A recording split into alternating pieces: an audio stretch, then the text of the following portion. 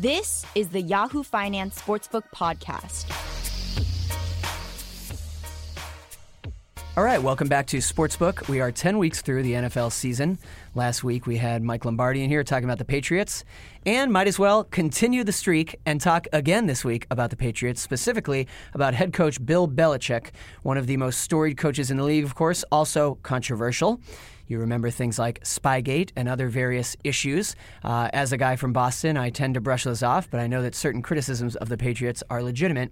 There is a big, juicy new book out all about Belichick. It's called Belichick, and the author, ESPN NFL writer Ian O'Connor, joins us today. Hi, Ian. Hey, Dan. How are you? Thanks for coming in. I'm great. Thanks. Let's dive right in. You know, everyone kind of picked up on the juicy parts. They want to talk about the infighting in Foxborough between Brady, Belichick, and Kraft. I guess we can do that briefly. I'm interested in some other things, but let's hit that right from the start. Specifically, you know, I believed some of what was reported. You know, your colleagues Don Van Natta and Seth Wickersham had a couple good scoops about it that caused a big furor in the league. Right. I mean, part of me was like, well, of course, as to the Brady and Garoppolo stuff, of course he was threatened by a young stud who might take over and didn't want him in town. That wasn't that shocking to me.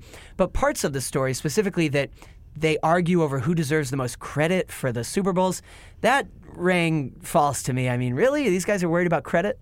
Yeah, I don't know if they're that worried about credit. And I don't have in the book any sort of debate between Belichick and Brady over who deserves more or something along those lines. I think what happened clearly was in the spring of 2014 when Garoppolo was drafted, Belichick decided this is the successor to Tom Brady. Okay? And as you know, being a Boston guy, being a Patriots fan, from way back when you go back to Lawyer Malloy in the early 2000s, and every made man in Foxborough under Bill has been moved out of there a year early rather than a year late, right? So Tom Brady was on deck. He was next. So he definitely felt threatened by Garoppolo. That was his chosen successor. And to me, almost as great as the 5 rings, Brady outplaying and outperforming the Belichick system and becoming the first player to force Bill to keep him, in his mind, maybe a year or 2 or 3 or 4 extra as opposed to 1 year early. Yeah. He's the only guy to ever do it, is one of his greatest accomplishments. Wow. That Garoppolo was in place to take his job, and he outperformed the Belichick software, basically. That was not in the software. And so I don't think it's really been about who deserves more credit for the 5 rings. I think it's the conflict has been who's going to outlast the other. And I think Brady felt that Bill was ready to move on, and he was going to rage against that, and he did successfully.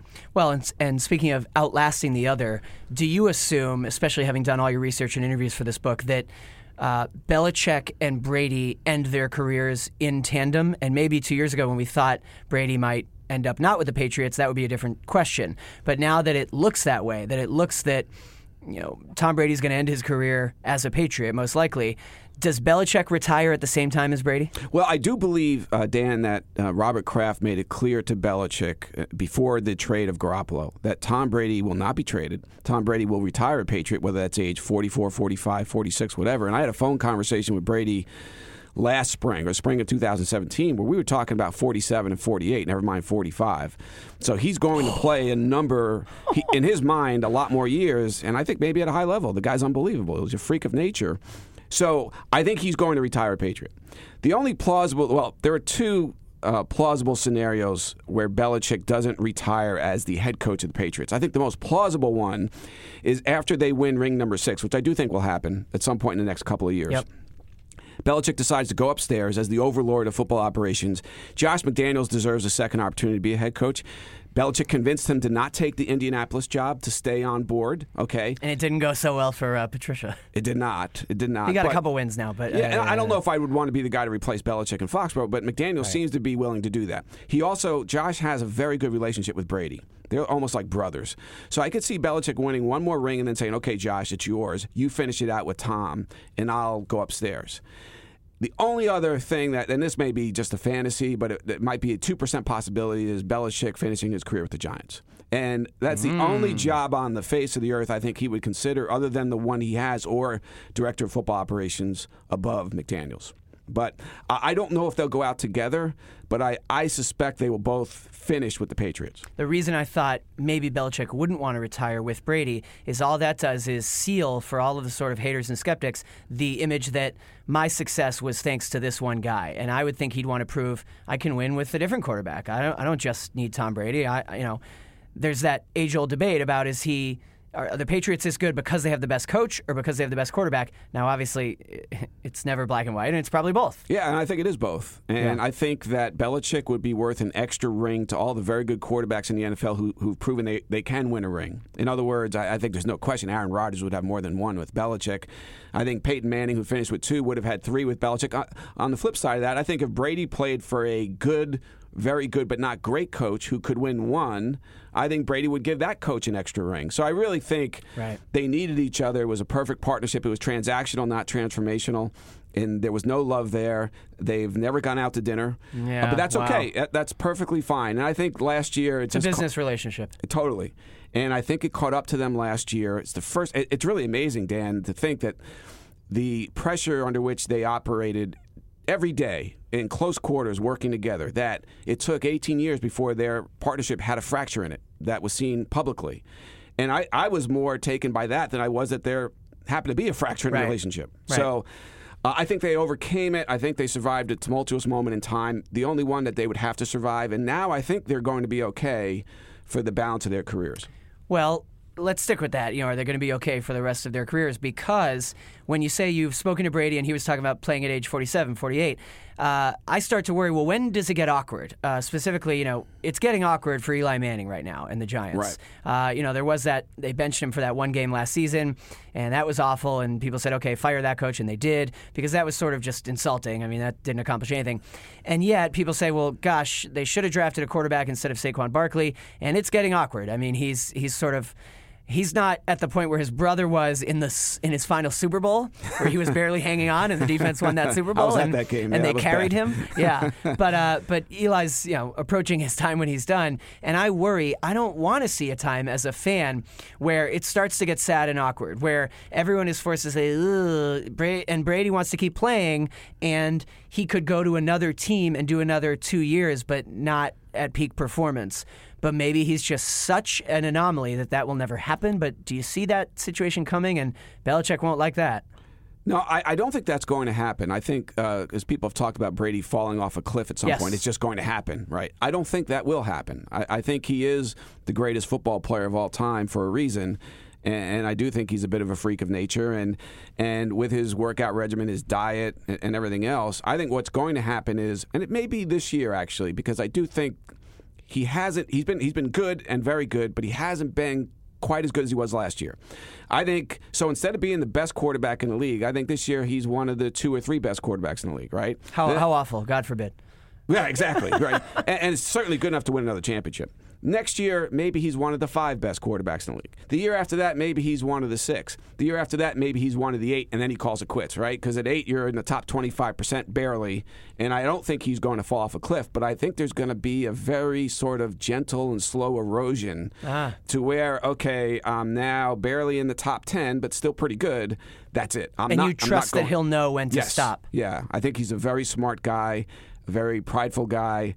And I think he'll see, he's looked at Eli, and Eli's younger than Brady, and certainly not as good as Brady, even though he beat him in 2 Super Bowls. Yeah. And he's like, I don't want any part of this, where this looks like 2-14, or Kyle Lauletta, God forbid, becomes the quarterback if he can stay out of jail with his arrest in Weehawken recently. So you don't want that to happen. Nobody wants to see that happen to Tom Brady, and I don't think it will. Or even what happened to Favre, where you end up having to go to 2 other teams and play in each, for 1 season or 2 seasons after the team that you're really going to be forever associated with. Although Favre did play well with the Jets until he got hurt. He was 8-3, and then his shoulder went on him. But then with Minnesota, he should have gotten to the Super Bowl. He threw that interception in the NFC Championship game. I don't think Brady wants to be that traveling man at age 43, 44. No. I think he survived it. I mean, so by the time the Patriots develop another quarterback who's ready to play at a high level, Brady will be ready to retire. Well, they better get one soon. That guy's not on the roster, right? So it's not gonna be Jimmy. Yeah, it's not going to be Brian Hoyer. No. So I think Tom actually has a clear path to 45 now. Then the question is if you're still one of the 5 or 6 best, you want to go to 46 and 47. A lot of people, Dan, say that his wife is trying to talk him into retirement. I don't believe that's true. She had a greater dynasty, and maybe still has, than he ever did. She was the top earning supermodel in the world for something like 14, 15, 16 straight years, which is amazing. So she knows she's one of the few people on earth who knows what it feels like to be Tom Brady, maybe even better than Brady at her profession. So I think she understands what it feels like to live that, and she understands that you only get a certain amount of years to be that person. To be in a profession where you can't do what you do forever. Right, and to be the best in the world at it. So why would she talk her husband into retirement? I don't think that's going to happen. Do you think that if and when, because you think it's a when, they get the 6th ring, he stops then? Because I had said, that to me, or no, I said it last season, and then there was the awful loss. It was a good game. I actually think, by the way, people overplay and overmock the performance there, and they show that the trick play where he couldn't catch it. Right. Well, he's not a receiver. But anyway, before that Super Bowl, I was telling friends, gosh, if they win this one, not only is that number 6 for Brady, it's 2 in a row, back to back, which is incredible. And I would have thought he would have retired then, but then they didn't win it. But what if they win it this season or next season? Would he stop then? Because that would be earlier than you're predicting he will play until. Well, I'll say this, Dan. Before the Super Bowl last year, I was on the phone with a good friend of Brady, and he said to me, Tom said recently to me, if I win it this year, that's 3 out of 4 for a second time, right? 3 out of 4 from 2001 through the 2004 season, and then 13 years later to do it again. What a gap. That's unbelievable. Yeah. And he said that 3 out of 4 a second time would be a great way to go out. And I would think, even if it's not, now that it won't be that, but I would think you'd want to go out with the championship after winning a Super Bowl. I agree. The problem is he still has a desire to play. So if he wins 6, let's say it's this year, okay? I don't know if they're going to win it this year. They still look a little thin to me, but they'll be there. They'll be in that Final Four. Yep. And then who knows? But if it is this year, I think he believes he still has too much football left to pull the plug on it. So I would say no. If he wins it this year or even next year, I think he's going to look at number 7. And here's the thing. I think the greats keep score this way. If he gets to 7, he passes Michael Jordan. And you're saying, well, that's basketball. Who cares? I'm sorry. You're looking now as Brady right there with Jordan among the greatest American sport team athletes we've ever seen. I think number 7 would look pretty good to him. Yeah, people still say Montana, and I just don't get it. No. They still say greatest quarterback, Montana. Since we are talking about Brady's performance, and because a book on Belichick obviously in many ways ends up being so much about Brady, talk to me a little bit about his trainer and all of the awkwardness there, Alex Guerrero. That has been such a sticking point. I know Edelman worked with Guerrero. Garoppolo reportedly did for a little and then either didn't want to or there was some kind of awkwardness there. But boy, that clearly is a source of tension for the whole organization. And, on one side you say, well, Brady's at the stature where if he has his own personal guru, who cares? Let him do whatever he wants. Bring him to every practice, you would think. But then the retort is, he's on a team, and that's not a guy who works for the team, and get him out of there. I've heard my brother, who's an incredible big Boston sports fan, obsessive, and is about 11 years older than me. He's sort of a zero tolerance on this topic. He says, Guerrero has no place at the Pats organization. Well, Belichick let him in. So Belichick was the one who allowed him to have an office at Gillette Stadium and to train Brady. And so now what happened is it sort of grew into a situation where a source told me for the book that 2/3 of the roster was going up the hill. TB12 is right near Gillette Stadium. You just walk up this hill and it's right there. Yeah. And 2/3 of the team was going up the hill to go see him. So that's a difficult thing. Plus, Guerrero's preaching things that maybe the training staff, medical staff of the Patriots is not agreeing with. Pliability. Exactly. and Guerrero's more about pliability, flexibility than power and strength, which is more of a Belichickian thing. Gronkowski made a catch against Pittsburgh last year in that big game they played in, I believe it was in December, at his toes, that I know Gronk told people I would not have made that catch without Alex Guerrero's work. Oh, I did not see that. Yeah. Wow. He may not have said that on the record, but I know he told more than one person who told me and for the book. So it was spiraling away from Belichick's control, and he wanted to regain control. Now, here's the thing, and some people suggested this to me, is Brady effectively forces Belichick to trade Garoppolo. Belichick wasn't too happy about that.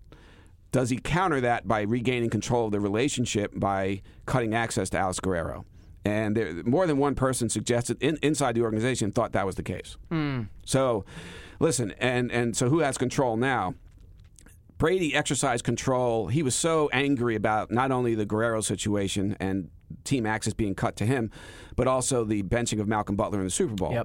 That, as you know, Dan, there are 32 starting quarterbacks in the NFL. 31 showed up for voluntary offseason workouts. 1 did not. That was Tom Brady. So he regained control. Belichick takes control again back from Brady when Brady reports for duty for mandatory sessions. So right now, I mean, Belichick has the player. The player is playing effectively for him, so he is the one back in control. It's really interesting when you say that Gronk credited the work with Guerrero for that catch. And, just speaking of stretching out or flexibility, there's, of course, the famous Edelman catch in the Super Bowl we came back in, where right. his hands were above the grass barely, and they called it a catch. But if we look at sort of the public image of the TB12 method, which obviously is based in the Guerrero stuff, but I'm talking about, he comes out with the book, and there's some weird stuff in the book, and sites like Deadspin really picked that apart. And a lot of people out there just say, his doctor's a quack, not doctor trainer. The book is ridiculous. All this, the TB12 method, it's all, witchcraft. But then the retort to that is, but look at him. I mean, he's its most prominent, right. Example, and he's a huge success story. What do you think about that? I mean, does that in any way hurt his image and his reputation? The idea that he's sort of, to a lot of fans, but I also think it's usually Patriots haters, big coincidence, he looks to them like he's kind of peddling this hoaxy, cheap thing. That's like Tom Cruise, I guess, in a sense. And or Russell Wilson's juice water, whatever that was. Yeah. It's interesting that Tom Brady, of all people, put his money on this wildly imperfect horse in Guerrero, right? A guy who was sanctioned by a federal regulatory agency. And so, but it has worked. And someone very close to Brady said, you could say whatever you want about Alex Guerrero. You look at his past, it is checkered. There's no question about it. But he knows how to manipulate the human body. And what he's done for Brady and keeping him on the field, you can't argue against that. So I think that's why Belichick has basically allowed it to continue. Again, he's the one who allowed Guerrero to have access to the team and the facility to begin with. And then he just thought, I've got to rein this in. But I think most people in New England don't care, obviously, because Tom Brady is the greatest quarterback of all time. Right. People around the country who are football fans who are vaguely aware of the relationship, and they do think it's weird, and that Brady maybe has gotten to that point where Tom Cruise jumping on the couch with Oprah, like he's become that kind of figure. If I'm a Patriots fan, I just don't care what the rest of America thinks about him. All I care about is he continues to win at a very high level. I think Tom Brady seems to me to be a really good father, a good human being, and a guy who does need some love and affection and warmth that he doesn't get from Belichick, which is why he has this great relationship with Robert Kraft. That's where that's where the transformational relationship is in the organization. Yeah, I actually think that Brady quite recently has become more real for people. Now, maybe people would say, well, that's all manufactured, but you notice he joined Instagram, he starts doing these personalized things. Of course, that's a whole social media team doing it. But last season, he had a thing where he'd post on Facebook faux news headlines. I'm sure you saw after every win. The TB Times. Exactly. Right. And now this year, the replacement for that clearly is he does a selfie video right after the game where he says, good win, good team win. Now we're 7-3. We want to get to 8-3. Yeah, baby. And then it cuts to rap music playing with a highlight clip and the score. And that's like sort of the replacement. And so clearly at some point someone said to him, plus there was the Facebook Watch show, which I thought was interesting about Tom versus Time, and that did very well, and I actually thought it was really well produced. That was Deepak Chopra's son. There were some shots of Belichick in those. But I'll say this about... But he's working on his image, I think. He wants to be more real and approachable, no? Yeah, and I think if you look at the videos on Patriots.com, post-game locker room celebratory videos... Yeah, I like those too. He yells out. Those are very good. I think fans love that. I love watching it, and frankly, for the book, it helped me just to see a lot of times Slater saying, how do we feel about being 7-2? Oh, yeah! But just to see Belichick and how he addressed the team after wins and sort of that deadpan delivery. But Brady, in this most recent victory over Green Bay, after that on the video, he yells out to Patterson, the converted running back, and just what a great job he was doing. And so the one thing about Tom Brady I think people should know is, and he's been like this for years, I would talk to guys who are at the bottom of the roster. One guy named Scott Farley, who played at Williams Division III football, good player, was in their camp for a little while. And he said, one time, I was in the camp for like 2 days. I'm a Division III player. And I'm walking down toward the cafeteria, and Tom Brady walks by me and says, hey, Scott, how's it going? For that guy to know my name is so empowering. And I know that Brady goes out of his way, and this is part of the whole Belichick program and system, to understand and respect and know every single person in the building. Brady was always great at empowering lesser lights on the roster, and I think that says a lot about him as a person too. Interesting. When we look at how good the Patriots have been for so long, and then you look over to sport like baseball, there's been some great parity in pro baseball recently. The Cubs got their first win in 108 years. The Astros won. Then this year the Sox again, but with a completely new kind of very likable squad, I think, unless you're a Yankees fan and hate them. But there's been good parity, whereas in the NFL, in the AFC, it's just been all Patriots. And people complain about that.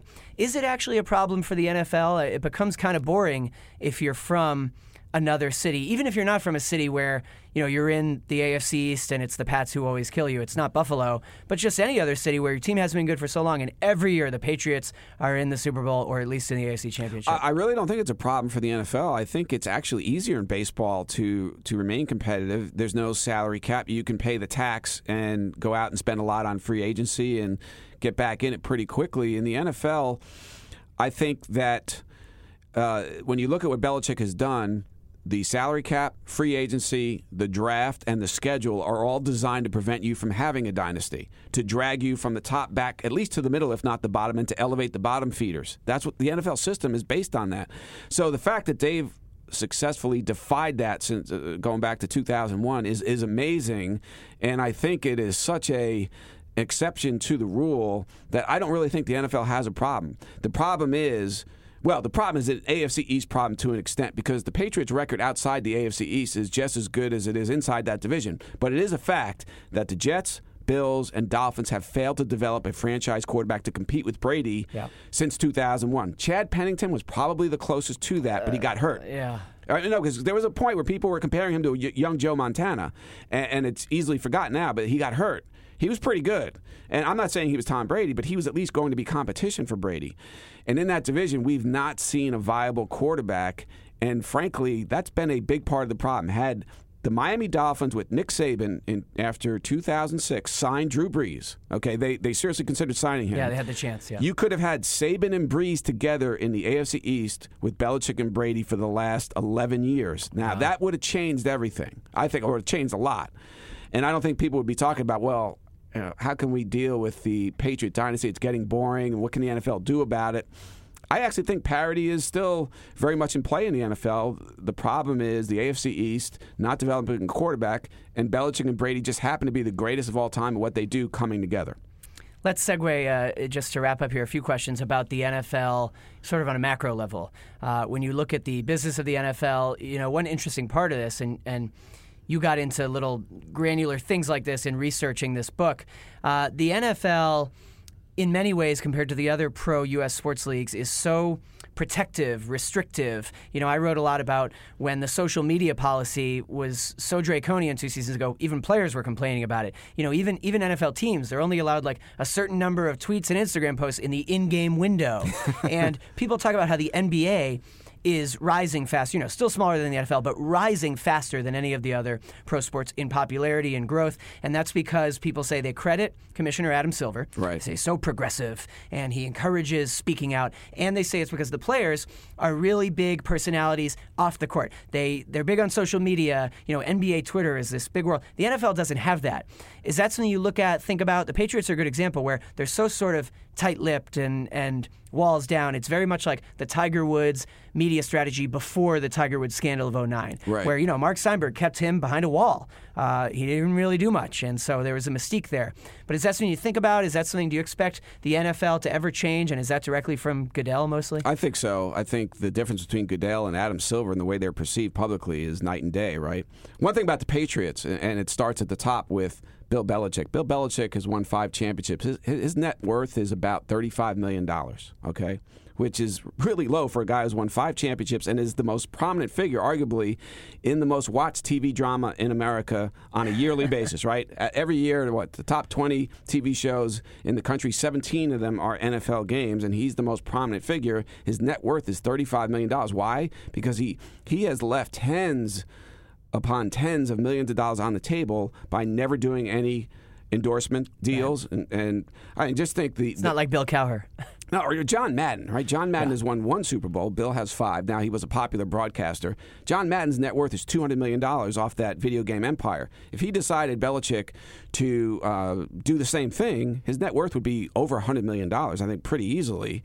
So I think the reason he doesn't do it is because he doesn't believe in putting himself above the team, that everything is about team-centric values that he instills in those players, including Brady, every single day. So that's why he doesn't do that. So here you have the most successful franchise who operates the way you just described, and the NFL seems to be more committed to that, and the NBA is more about, hey, it's about the individual superstars. It's about LeBron James, and it's going to be about Zion Williamson when he comes into the league. And so I think, frankly, one of the reasons why you see no protests, or you didn't see it last year with NBA players, is because they feel like they have a real partnership with the league. And there's a rule in the NBA, you have to stand for the national anthem. That rule did not exist in the NFL, and yet the NFL had the problem with player protests that the NBA and Adam Silver did not. We haven't really seen that this year, but I think that the partnership that exists, maybe it's an unwritten pact between Adam Silver and the superstar players in the NBA, does not really exist in the NFL. Being a guy who's watched the NFL for so long for reporting purposes, do you have a take on the whole Kaepernick thing? You know, for the most part, as we've talked about the NFL this season, because that kind of scandal is just clearly over and faded, I've been talking about it less, which has been a relief. Like, finally, that's not the story. But since you mentioned the protests, I'd just be curious your take. I think the reason we fight wars is to allow freedom of expression. And I've talked to many of the players. Would I ever take a knee or sit for the national anthem? No. I have not lived the African-American experience in this country either. And I respect the players who have decided to use that stage to give voice to the voiceless. And I think that's what a lot of these guys are doing. And I've interviewed them, and many, Malcolm Jenkins included, had relatives who fought in wars for this country and then came home to a country that didn't fully support those relatives because they were African American. And so I always felt, listen, I've got in-laws and stuff who were old school and said, I'm never going to watch an NFL game again. And they did watch NFL games after that. And so, but I would try to explain, well, you haven't lived their experience. And without doing that, it's hard to understand why I think those protests were not only should be allowed, but I thought were very important. And so, yeah, I had a lot of conversations with friends and family members who disagreed with my viewpoint on it. I think Kaepernick clearly has been kept out of the league because of his stance, being the first. And I think that there's no question when you look at the all-time interception percentage among quarterbacks in the NFL, Aaron Rodgers is one. Kaepernick and Brady are tied for second at 1.8% of their passes have been intercepted. So the guy went to a Super Bowl. He's had some really good numbers. He's beaten Aaron Rodgers twice in the playoffs. Right, Aaron Rodgers may be the most talented quarterback ever, and he doesn't have a job. So I think that's not right. I think that is the reason. And so I was always certainly more than willing to allow players in that moment to express themselves, and also understanding that that is the very reason why we fight wars. And everyone who just assumed that military people in the military were anti-protest, I think they got it wrong. I think most of them were actually understanding of their right to do that. You know, the book is called Belichick. There's his face on the cover. We've talked about his coaching and his management style, and yet he's so unknowable outside of football. I mean, occasionally we get a glimpse. We see a photo of him and Linda, you know, or we see him at a party. I know you spoke not to Belichick, but to basically everyone around him and close to him for the book. What's your sense of who he is? What's his persona? People think he's so robotic. But, I mean, what's this guy like? Well, a lot of his friends and associates really wish he would show the side they see of him in public. And he's 66. If he hasn't done it yet, I don't think he's going to do it it's not going to happen. Yeah, they describe a guy who is kind and generous and warm and sometimes charming and engaging in social settings. Believe it or not, I think most American football fans would have a hard time believing that human being actually exists.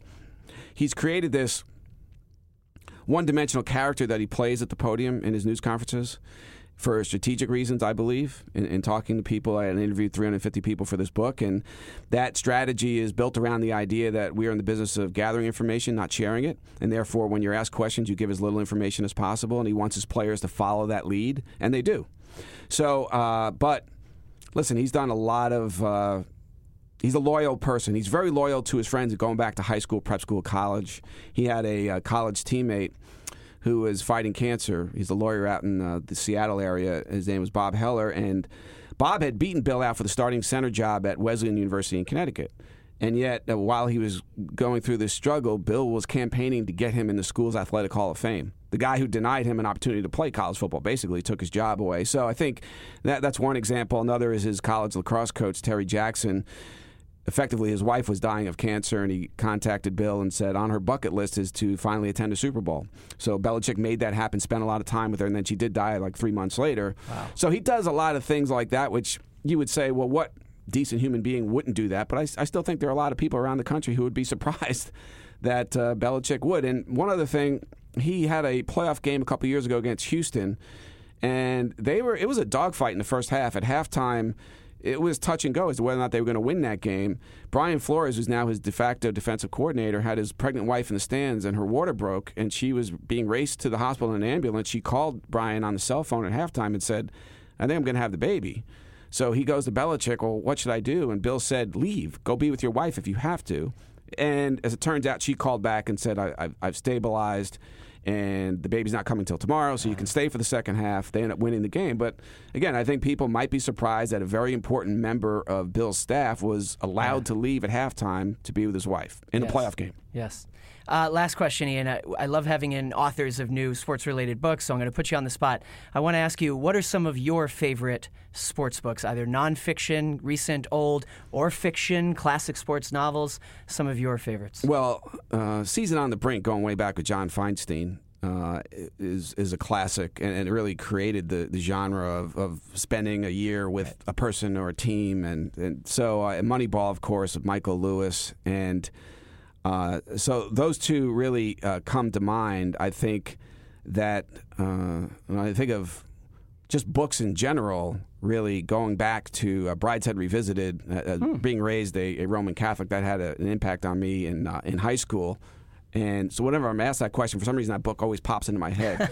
But I think, there are so many authors now I really look at as role models. Jeff Pearlman is another one who just, you had him on, I believe, and a terrific USFL book. And Feinstein is a guy, he's got another book coming out on the quarterback position. I've really learned a lot just watching him and reading his books. And, of course, the great David Halberstam. Yep. And Breaks of the Game. And even his books on Vietnam. And so, and of course, he wrote a book on Belichick. Back in 2004, The Education of a Coach. Correct. Yeah.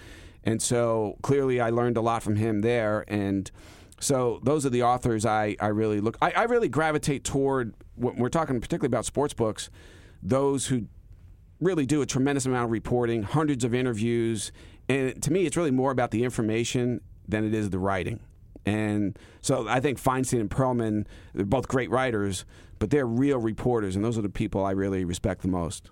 It's funny, this podcast is called Sportsbook, and originally the idea was it's sort of a winking joke referring to gambling and sports betting, because I cover sports betting. But recently it's become so many authors that it's like, it's also sports books. Yeah, that's right. Yeah. All right, Ian, thanks so much for joining us. Thank you, Dan. Appreciate it. That is Ian O'Connor. He's the author of a big new book on Belichick. It's a doorstop, but it's really interesting and worth your time. And you can find him on Twitter. I think it's Ian_O'Connor. Correct. Okay. No apostrophe. Okay, good stuff. And Yahoo Finance Sportsbook comes out every Thursday morning. As you know by now, you can remember to rate, review, and subscribe to the podcast. Thanks so much for joining us, and we will see you next Thursday. Goodbye.